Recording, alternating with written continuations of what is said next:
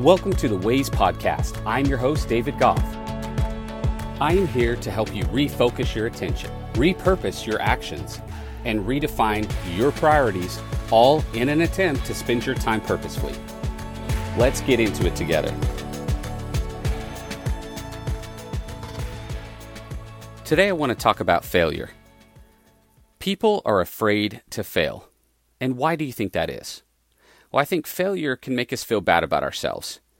The ones who dwell on failure often have a hard time moving forward in life. But failure doesn't have to be that way. Failure can be an opportunity. I'll admit that I'm actually really hard on myself.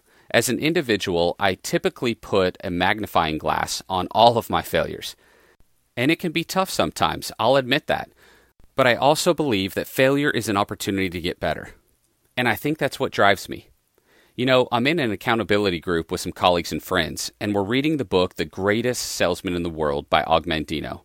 One of the best lines in that book is, "Failure will never overtake me if my determination to succeed is strong enough." That is a powerful line. And I think that's where it's healthy to take a look at your failure and to dive deep on past failures to really understand where there's opportunity to get better. And if you're determined to succeed at a high level, then we shouldn't be afraid of failure. And even if you are, it's temporary.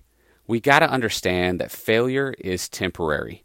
The opportunity to step into success comes from failure. So I want to encourage you not to be afraid of failure.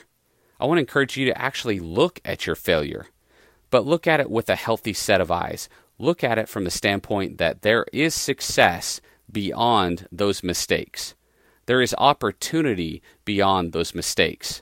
Failure will never overtake me if my determination to succeed is strong enough. I appreciate you taking the time to listen to this week's episode. If you know someone who would like to hear this, please send it their way. I also want to encourage you to take the time this week to reflect on what we discussed and how you can use it to create new ways of thinking. Let's get after it.